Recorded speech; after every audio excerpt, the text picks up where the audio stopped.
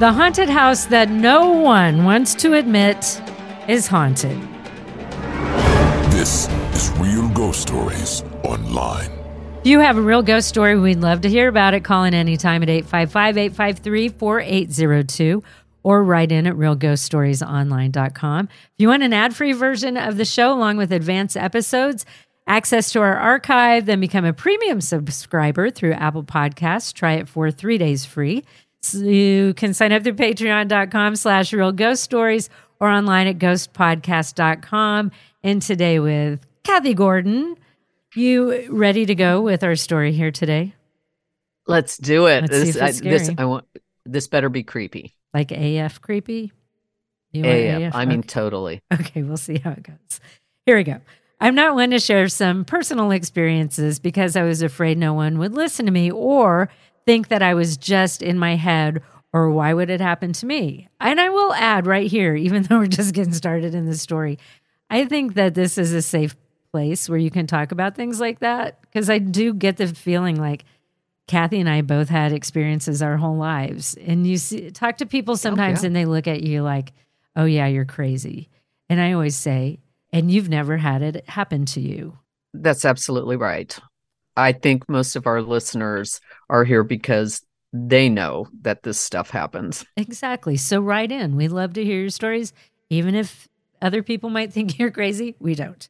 Here we go. We do not. At a very young age, I became very sensitive to auras around me. My first encounter was pretty frightening, and the only one that I shared it with was my family because it's just so unbelievable. I was around 10 years old, and my sister was dating a guy I'll call Denny to protect him. Denny's house was big. It was 2 stories. It had a grand front door with windows that went to the floor. As soon as you enter the front door, which was rarely used because they always came through the back way, there were stairs immediately in front of you going to the top floor. Denny had a little sister, and her name was Sally. She was about 2 years younger than I was. One particular day, my sister asked me if I would like to go and play with Sally. Of course, I said yes. I was always up for playing with someone else, even though I had many brothers and sisters.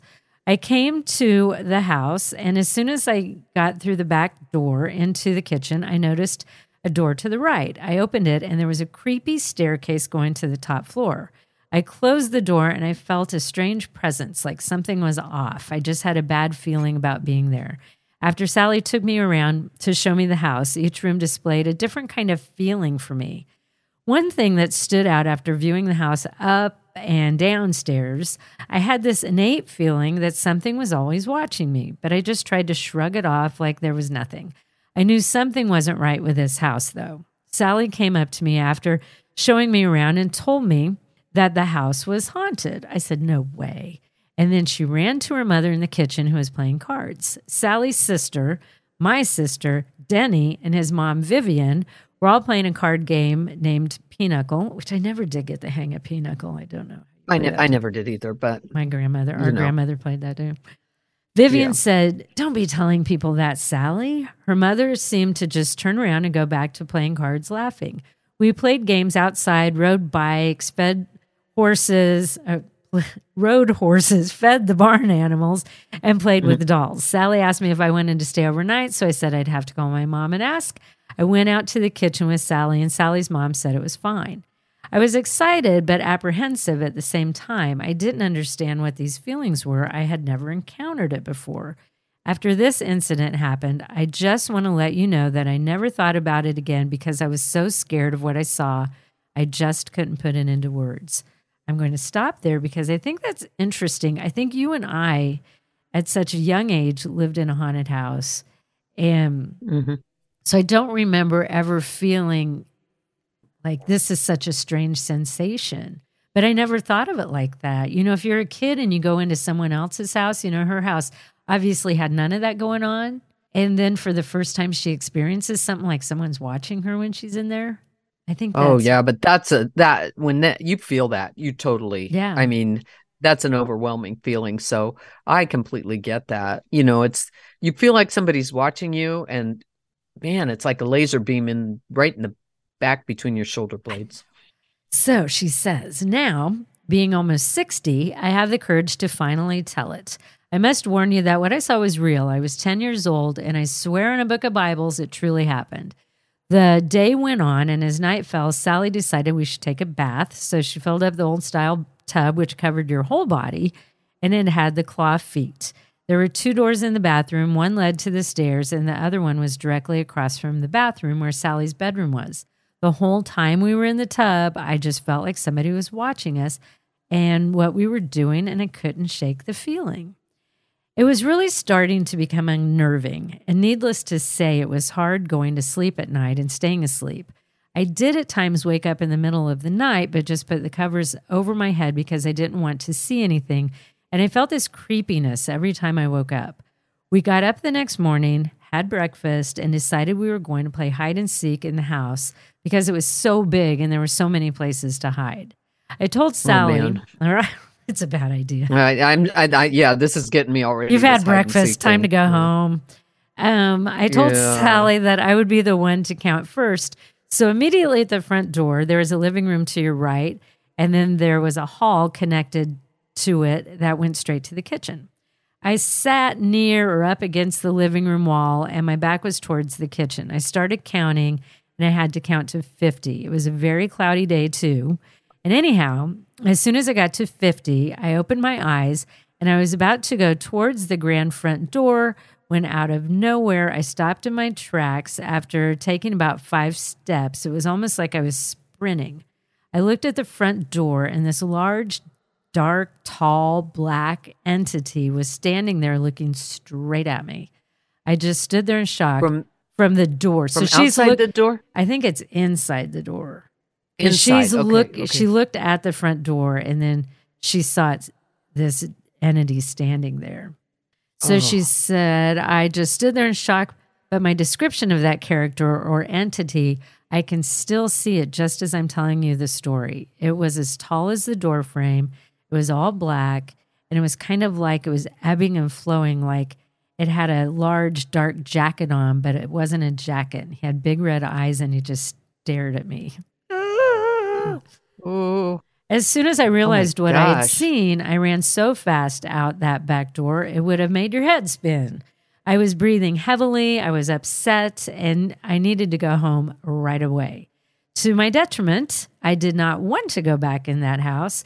This was back in the 70s, so we had no cell phones, of course. I hesitantly went in the back door and went to the phone and called my mother. I said, Mom, can you please come pick me up at Sally's house, like right now?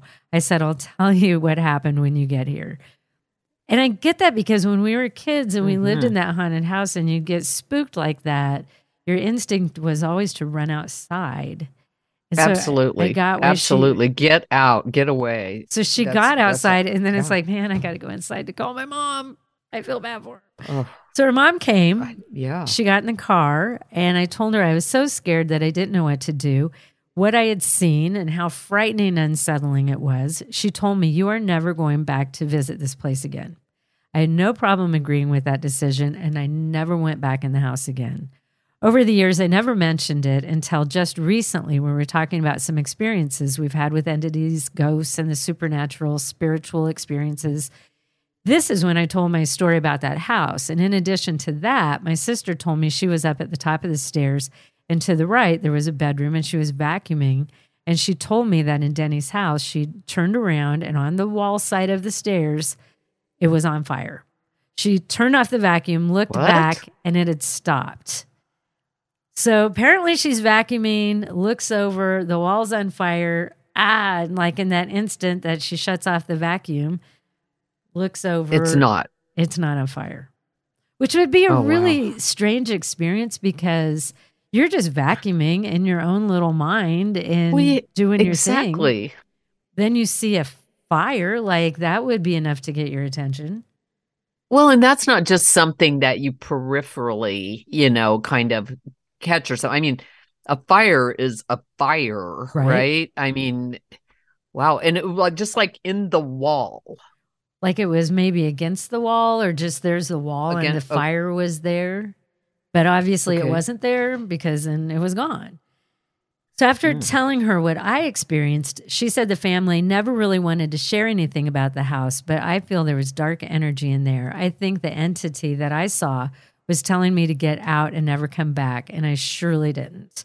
I always just wondered, why did I see such a thing? I was actually going to approach a priest and ask him, why would I experience such a thing? But after that, I had several other occurrences throughout my life, so some were so tangible, I can give you the exact description of what they were wearing and what they were doing at the time. I believe I am sensitive. We have a long lineage of this type of thing. I never felt the need to pursue what I guess I would call a gift. The last time I had a visitation was when my father was sick with cancer. Unbeknownst to me, I didn't know what time the figure I saw was trying to tell me that my father was headed in the direction of dying that day that I saw it. And I don't totally understand that sentence. So I don't know if something came to her and they were trying to tell her. It sounds like it. So it says, all I can say is that same day, the day her father died, I received a phone call from my brother, and he confirmed that my father had passed away. This was on April 17th, 2008.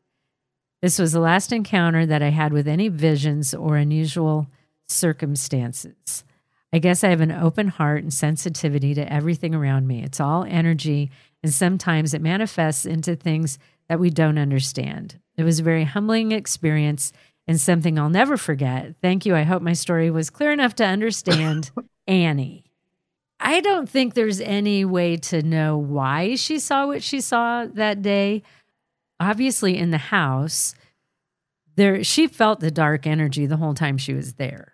And then eventually she saw it. Now, I think the family, they might not have been as sensitive, not sure, might not have wanted to face that reality either. Because the daughter's Sally said it was haunted. Daughter says it's haunted, but the mom's like, no, it's not. Kind of like our mom was like that. I think that's kind of normal. Like, you don't want everyone to think you're crazy, right? So you go, oh, it's not, or we don't want this getting around town, or, that kind of thing. But I will bet you anything that all of them had stories to tell out of that house. And maybe they didn't share them till they got older. And in her family, But it's interesting, too. Or that once you got out of the house. Like what her sister saw was pretty terrifying, turn around, the wall's on fire, turn back around, it's not on fire. It doesn't sound like maybe she saw anything else. I don't know. I think that's very interesting. The sister, I think, felt it too. But my only thought on why she experiences that is that she is sensitive and she's more open to receiving that kind of information. Mm-hmm. It's not all like butterflies and rainbows, when you're open to something like that, you're going to see some dark stuff sometimes, I would think. Absolutely. I hope she will send in more of the things, because she mentioned that other things that happened too. I hope she'll send some of those in, because this was a really interesting story. But thanks for that story. If you like the show and you want an ad-free experience, sign up to be a premium subscriber through applepodcasts.com and try it 3 days free, or sign up through patreon.com/realghoststories or at ghostpodcast.com. For all of us here at Real Ghost Stories Online, thank you for listening.